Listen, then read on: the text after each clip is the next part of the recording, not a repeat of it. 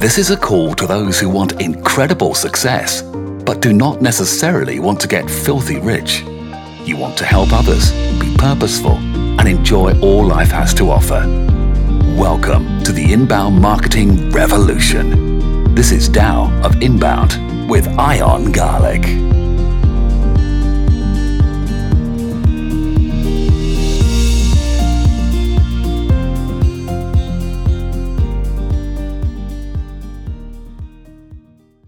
Hello, everyone. Welcome to TAO of Inbound. I'm Ion, not Ian, Garlic, just like the spice. And I am the CEO of Authentic Web, an internet marketing agency. We work primarily with attorneys. We're located in Orlando, Florida. We do work with other companies if you're in the Central Florida area. But throughout the nation, we work with law firms. And I'm pleased on this episode to have Mary Kay Wimsett. The goal of the TAO of Inbound, the people I want to speak to, who you are people that want to grow themselves, grow their business, make a change, and do good in the world, but also enjoy life. And that's what marketing can do for you, especially inbound marketing. And if you don't know what inbound marketing is, well, Mary Kay is going to define inbound marketing for you, and she doesn't even know what it is. And what I mean is, you'll see towards the end of the interview, she talks about it being a conversation and how she keeps herself in front of potential clients and how she's grown her business. No advertising, not a huge marketing budget, but she's worked at it over the years and helped people. And what's amazing about this podcast is also Mary Kay helped facilitate one of the first same-sex marriage adoptions in Florida, probably the first in her district. It's not completely definitive, but even being one of the first, we've made such leaps and strides in human rights and rights. And I hope if you're listening to this, you care about other people and you want to help them, and Mary Kay does. And it's amazing for her to have that accomplishment, but also that she's able to help people, and not only help same-sex couples adopt, but also help the foster kids, which I love. And this is what this podcast is really about, is helping others and helping yourself using inbound marketing. So Mary Kay is going to talk about this landmark event, and it's an inspiring story. There's some legalese in there, so stay with us. I promise you it is fantastic. And if you have any questions, you can Google those. But also pay attention to the fact that Mary Kay doesn't know a lot about the technicals of inbound marketing, but she does it and she works at it. It makes it work for her. She's fluid in that marketing. And she goes into it not knowing what's going to work, but she keeps moving at it and keeps growing and keeps changing and keeps getting better day in and day out. And probably like many of you, she comes down on herself about the marketing, but that's fine. But she's doing it, and she's doing a great job of it, in my opinion, in my expert opinion. So without further ado, here's a great interview with Mary Kay Wimsett. So I have with me today Mary Kay Wimsett. She's an adoption and elder law attorney in Gainesville, Florida. She's also a client of Authentic Web and a family member. So Mary Kay, thank you for talking to us. Mary Kay just had some big news happen, and I think it's huge news. She's helped one of the first breakthrough adoptions in her district and one of the primary ones in the country. Can you tell us a little bit about that, Mary Kay? Sure. What we did yesterday in Alachua County, which is in the 8th Judicial Circuit, and it's interesting because there really isn't good data yet in terms of how many gay adoptions have been done in Florida. But I know for certain in my circuit, this is the first one, because in our circuit, we have an attorney that works for the court system that reviews every case. And she, when I first filed this case, she told me this was a case of first impression. And so I know for certain we're the first case, but I suspect that we are probably the first case north of Orlando, anywhere in Florida. Since there was and I don't know, Ian, how much you want me to get into the nitty-gritty of the legal history of gay adoption, but yeah, tell us a little bit about it. Okay, so this Florida statute has a provision that's been on the books forever that says no one adult can adopt the same child, which basically prohibited gay adoption until the Gill decision, which is a decision out of the 3rd District Court of Appeal down in Miami, where there was a very, wonderful attorneys took on this issue and litigated it. At the time, it was DCF fought on behalf of the state to fight the adoption. It's a fascinating, if you can get a copy of the transcript of the proceedings, it's really very interesting to read how they cross-examined the attorneys for the adoptive family, how they cross-examined the so-called experts for the state. It's really interesting, a very interesting transcript. But they, in the Gill case, it was just one man, but he had been a longtime foster parent of the child he was seeking to adopt. And after that decision came out, at that point on, and the department at that point acknowledged that, they were wrong, and they agreed to accept home studies or complete home studies on gay individuals. So since 2010, gay people have been able to adopt in Florida. And how gay couples have adopted, though, is they've had to do it as 2 adoptions. And we call them second parent adoptions, which are more expensive because it's 2 separate proceedings, number one. And number 2, they take a lot longer because you have to complete one adoption before you can do the second one. So,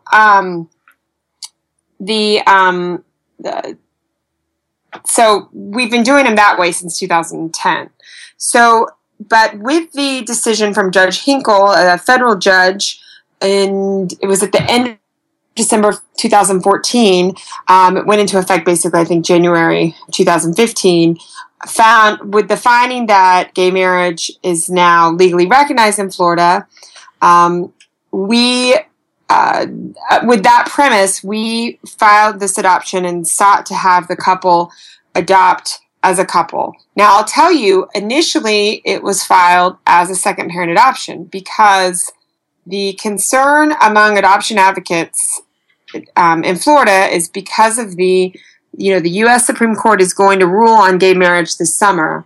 And the concern is that if for some reason they find that gay marriage is not legally recognized in Florida, then you potentially would have to go back and redo the adoption. However, my judge felt that, and my clients understood that's the risk potentially, and we talked in depth about that, and the court came to the conclusion that right now, gay marriage is legally recognized in Florida. If we wanted to do the adoption as a couple, that the court was willing to sign that order and allow them to adopt as a couple, just as a straight couple would adopt. And I'm by no means an expert on, what the U.S. Supreme Court is going to do on the same-sex marriage issue. But I think what I've read generally, what I think most scholars feel or anticipate will happen is that the court will, the most extreme thing they might do is enable the states to make their own decisions potentially, so that, states that have said they won't recognize gay marriage could stay in that, doing that, but allow Florida to recognize them, or even say, again, this is very extreme, and I don't know that many advocates think this would actually happen, but that if they were going to take any action, they would not undo all the marriages that have been recognized since Judge Hinkle's ruling, just because that would just be a logistical nightmare in terms of, because so many couples have, now bought property together, and their benefits have been realigned to recognize each other. And so, I think the judge felt comfortable, and my clients felt comfortable, and I felt comfortable with them adopting as a couple. So what this means now for other gay same-sex couples is that they will be able to adopt just as straight couples in terms of avoiding the double proceeding and avoiding the double fees and the length and all of that. It's fantastic that this is happening, and it's so important, I believe, it's a big movement in rights, just in general. But I think what moved me the most in your story and your blog post and hearing about it is that it was a foster child and an older foster child. And, having worked with Guardian Ad Litem, and you work with Guardian Ad Litem, and seeing what adoption can do for especially older foster children, it's a big move. Can you talk a little bit about that and, what that means to, children like this? Sure. And I think most people do not really have any idea how many older children there are in foster care, but there are, unfortunately, a large number of children in foster care that are not in pre-adoptive placements. So, because what happens with kids who are not placed for adoption at a young age, or who are in the system for whatever reason for a significant length of time, it becomes very difficult for them to bond with whoever's caring for them.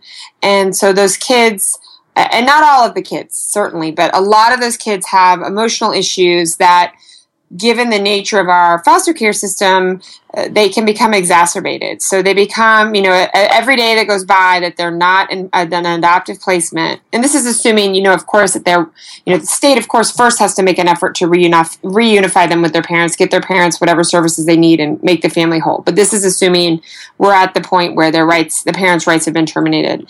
And things happen where it's not, necessarily even, some of the kids, it's just really bad luck. They have foster parents that die, foster parents that get sick, foster parents that have to move.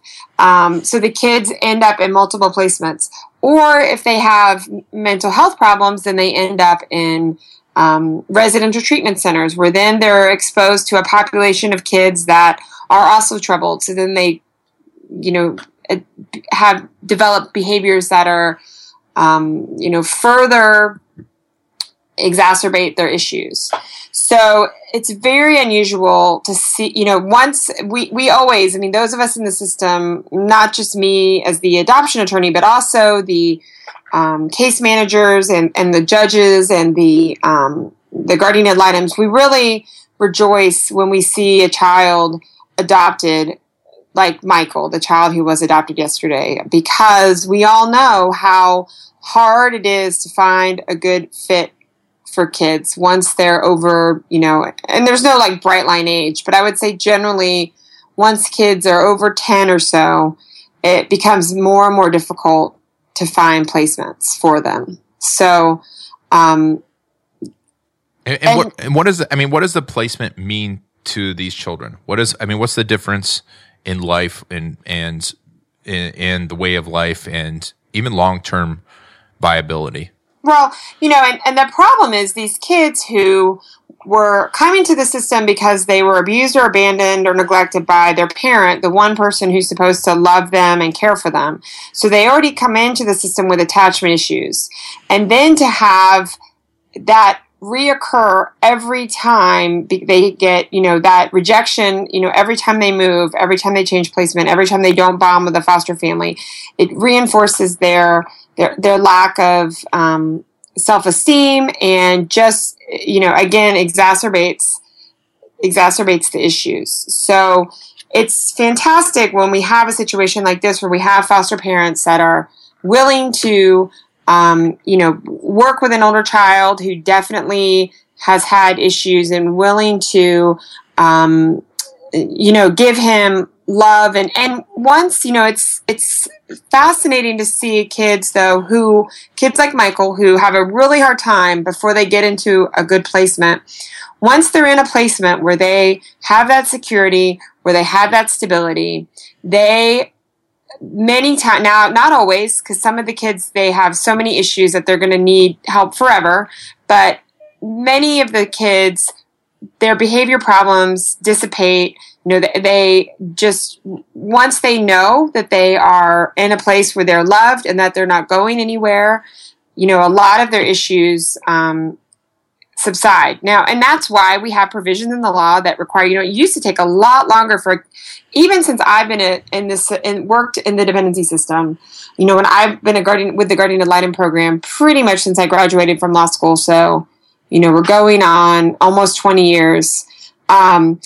Even since then, we have come so far in terms of how quickly we dispose of the cases.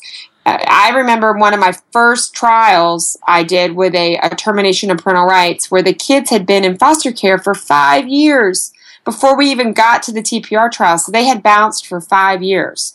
Now the law requires that 6 months under the case, the court has to look at the case and make a decision about whether or not it's likely that parents are going to be able to do what they need to do to get reunification. And if they aren't doing what they need to do, then the state moves forward with terminating their rights at that 6 month mark.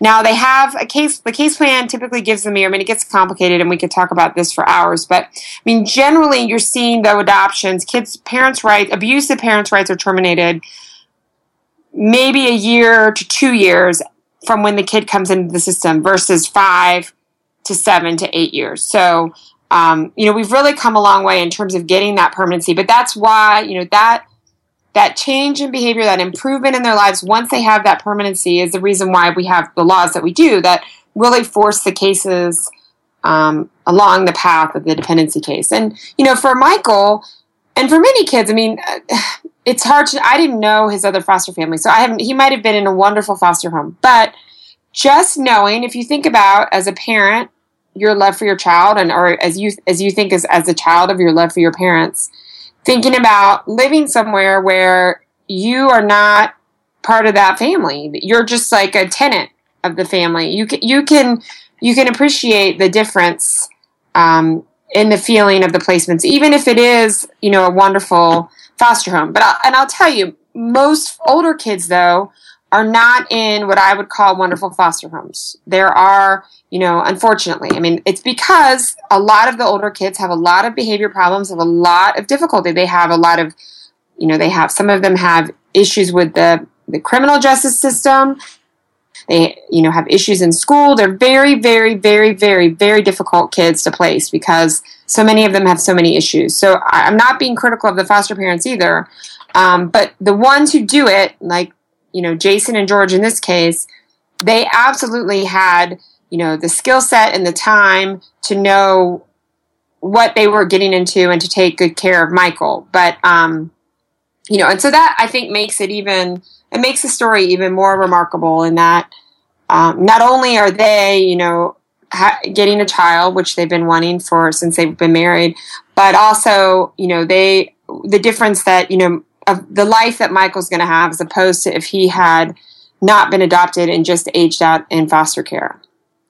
Yeah, it's a fantastic story. It's heartwarming, and obviously you went into adoption law and this type of law to change the world, to change lives, because from my understanding, it's not the most lucrative type of law. So how do you feel personally about what you've accomplished here and what, how far the law has come and how much faster everything's going and what this means to the population as a whole? Well, it's certainly incredibly gratifying professionally to be able to use my legal skills to help a family become whole. So, that's just that's a no-brainer. It's incredibly rewarding. And I think also, I teach a class at the law school sometimes, and I often get asked by the students, well, how do I want to become an adoption attorney? And, they want to do it right out of law school, which is great. But also I think for me, these adoptions, and every adoption is special and they all have different, I did a step-parent adoption yesterday that was just as touching in terms of, it was a child who, the birth father has been not paying child support, has not visited the child for 7 years. And the mother remarried and her husband has been caring for the child for years.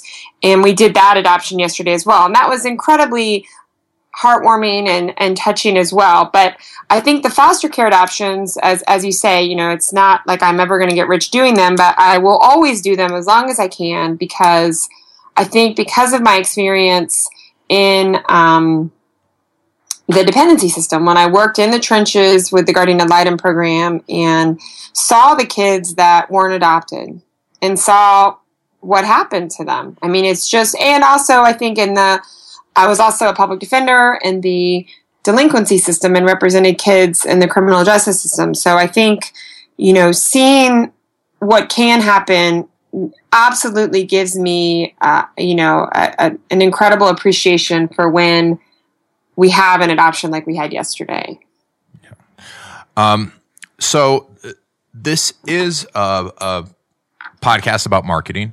About inbound marketing, and if I ask you to define inbound marketing, I know that Mary Kay is not going to be able to define it, but she does it, and she does it well, and she doesn't even think about it, and she thinks she's doing a poor job, but she gets a response. And Mary Kay does a lot of blogging, spends time on Facebook, and it's just herself, and you can tell. Mary Kay, when you talk, you can tell about your passion for it, your knowledge, and you're wanting to help and wanting to do some good.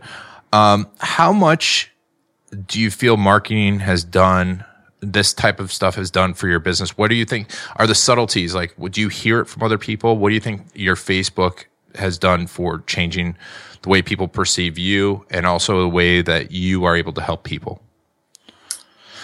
Well, I think, absolutely, my marketing strategy has been to trust you. So, I mean, you've been with me since I opened my adoption practice, and all I had was a website, and I remember you telling me you made me set up the Facebook page, and you made me you fussed at me to blog more, which I know I haven't blogged as much as I should, but I do more. Like, what I have found that works for me is they're not really, I don't think you could even call them mini blogs, but I try to get on Facebook at least 2 or 3 times a week, and my Facebook automatically feeds to my Twitter.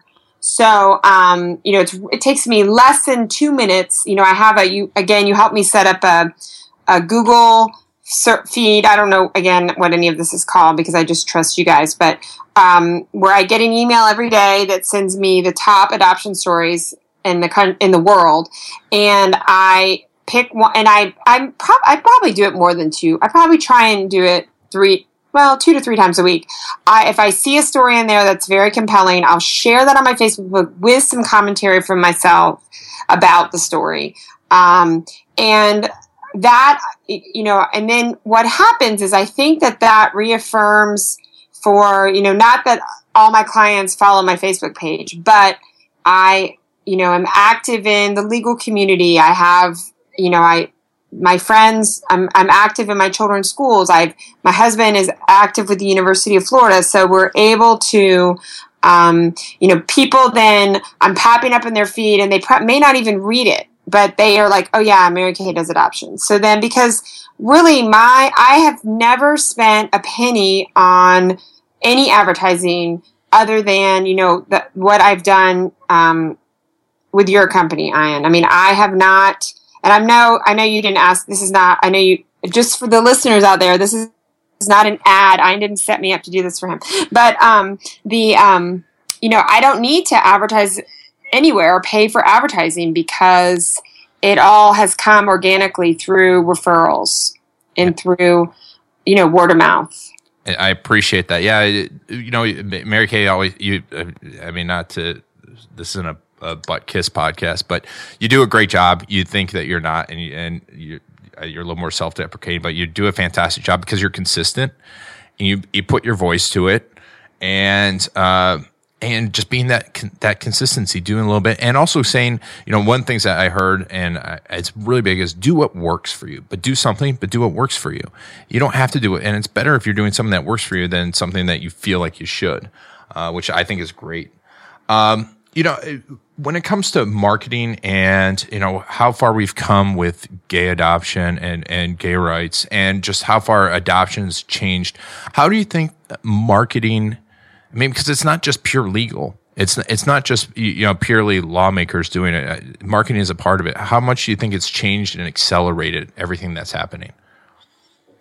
Well, I think that on the issue of gay marriage and gay adoption, I think what social media has done is we see a picture of other people's lives. We're connected with all these people and I know there's a lot of people out there that hate social media and blame it for, say, it's going to cause the downfall of our society. But one of the things I love about social media is the way it connects us, and the way, there are so many people that I may not know, I maybe have only talked to them for 10 minutes at an event, but they friend me on Facebook, and I know then that they have a gay brother in Colorado who is raising, this amazing family or something. I learn, and then I think, and let's say that, and I'm trying to give a perspective if I was against same-sex marriage or against gay adoption,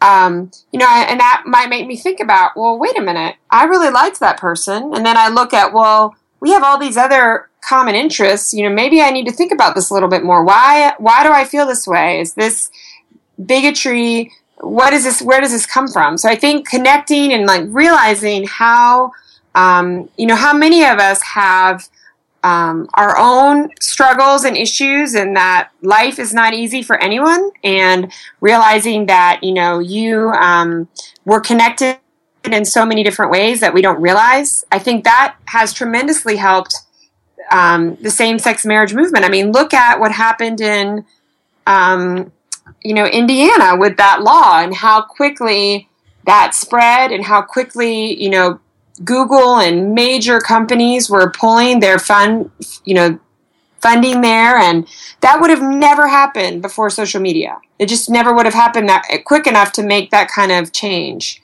So I think that, I think absolutely social media has helped the movement, and also because I think people don't like to hear that there are kids in foster care that are being abused by their foster parents. And people don't like to think about the fact that there are hundreds and, well, probably thousands and thousands of children that would love to be adopted, but instead are in group homes where they probably have very little chance of being adopted. So, by learning about those things and learning about the way what reality is, I think opens people's minds and opens their hearts. And, it'll be interesting to see what, I've had, I posted something on I have a personal Facebook, and then I have my law firm.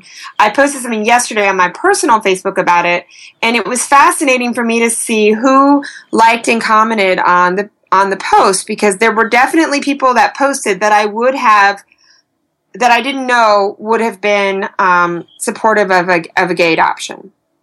So I don't know. And I'm just kind of talking out loud about this. It's just really, it's fascinating. It is fascinating. It's funny to me too, because even though you're not speaking necessarily in marketing terms, but this is what inbound marketing is all about. It's about people paying attention to a message, and you can change people's minds. You're not going to be able to argue with them, but you can change people's minds with stories, and you can change people's minds by showing them how you live and how other people live, and connecting with them on a personal basis. And that's what I love about it, is that you can bring people along. And if someone's along with you, you can empower them. And they also in turn learn about what you do, and you can build a business around it. So it's a continuously win-win-win. And what I love is that, like you said, it doesn't, now you don't need a major corporation or a major marketing budget to make massive changes, like affecting the way Google or major companies work and act, which I think is very important for people to realize, is that we can all do something now with these powerful tools. So, if there's one thing you're going to tell attorneys out there or someone that's looking to make a change and start their own business, what would you tell them to do? Well, I think you need to have an excellent webpage. I'm shocked. In my we haven't talked at all about my elder law practice, but I also, it's been about 18 months now, I've also done elder law. Just because now that I wanted to learn a new area of law and, work a little bit more, and working with a fantastic attorney, Shannon Miller, who I've just learned an incredible amount from. Oh my gosh, I totally lost my train of thought. What were we talking about? What's the most important thing?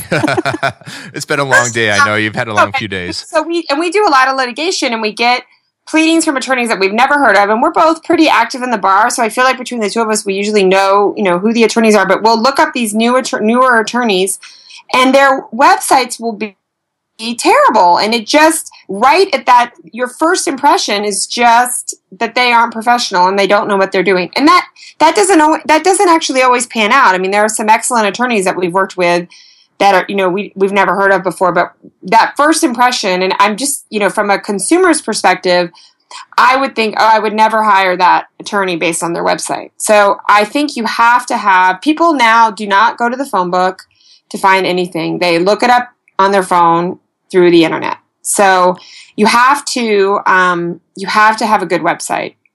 Oh, yes. If you could only do one thing, but if you could do more, I would say, and then also just trying to make those connections however you can through either, if you do it through, one thing that we haven't talked about this either, but one of the things we do with our elder law practice is we send out a newsletter, an electronic newsletter where we connect with all of our clients. And anyone we have an email that we've gathered an email address for, connecting. So reminding people that you already know that are satisfied with your service that, but you've helped them as they don't need your services anymore, but remind them, maybe 5 years since you did their estate plan, but they may be at a lunch the next day with a friend who says, I've never done my will. I need to do that. And they think, and that your name is right there on there, either because of the newsletter or you've been in their Facebook feed or however you've connected. So figuring out a way to make those connections and then maintain them. Yeah, and I mean, Mary Kay, you just defined inbound marketing. I mean, you literally did. And I don't even know. I haven't. And we've never discussed it. We didn't discuss this beforehand because the term is relatively new. But you defined it. I mean, that's what it is. You keep that connection. You keep that conversation going, and you're gonna be there when people need you, and that's it. And that's awesome. And I swear I didn't tell her what to say. I don't even. If I had to define inbound marketing, I don't know. But I have bought the book, Ian. Thank you. So Mary Kay, I'll send you your check. Thank you so much for being on here. I appreciate it. What's the best way for people to follow you? Is it go to your Facebook page, you think? Yeah, probably just to follow my Facebook page, because you can message me through that as well. Or you can also contact me through my website. Okay, awesome. If you Google me, thanks to Ian, I'm like always at the top. Thanks to our team here at Authentic Web. I don't do any of this stuff anymore. I just hang out and interview people on podcasts. Awesome. Well, thanks, Mary Kay, and congratulations. And we'll be talking to you soon. Okay, thank you. I love that interview. And, Mary Kay talks about a lot of things in that she doesn't even know. She talks about when it comes to inbound marketing, but she does naturally. She tells people to go to her Facebook page and connects with them on there and puts out real information and her opinion on it and makes it hers. And that's curating the web. And that's one of the rules of social media, is to curate the web. The other thing that Mary Kay does is she does, like I said at the top of the podcast, makes things her own and does a little bit every day in 5-10 minutes. But it works, and it keeps people coming to her website. And I love the fact that she says you need a good website. Now, if you can't afford a good website, start with something. But your website should be a priority. And I know you're like, well, this guy owns a marketing agency. I'm telling you this because I judge people by their website. We all judge people by design, and your website is the most viewed part of your business. For every time you meet someone, they're looking at your website 5, 10, 20, 30 times. People you've never met are looking at your website and judging you. And so how are you going to put that best foot forward?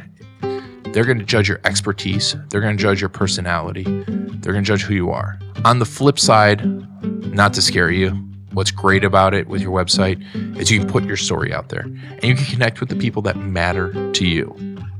And that's so important because you can connect with them, you can change their opinions, and you can make it yours. And you can use inbound marketing to increase your business. You can use inbound marketing to make huge changes like Mary Kay did, to truly help people, to change lives.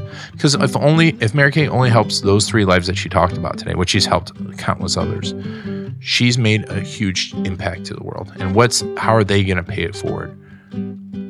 Will be amazing to see. So thank you for listening to TAO of Inbound. Please remember to go to iTunes, subscribe, rate, review. Go to iTunes, TAO of Inbound, subscribe, rate, review.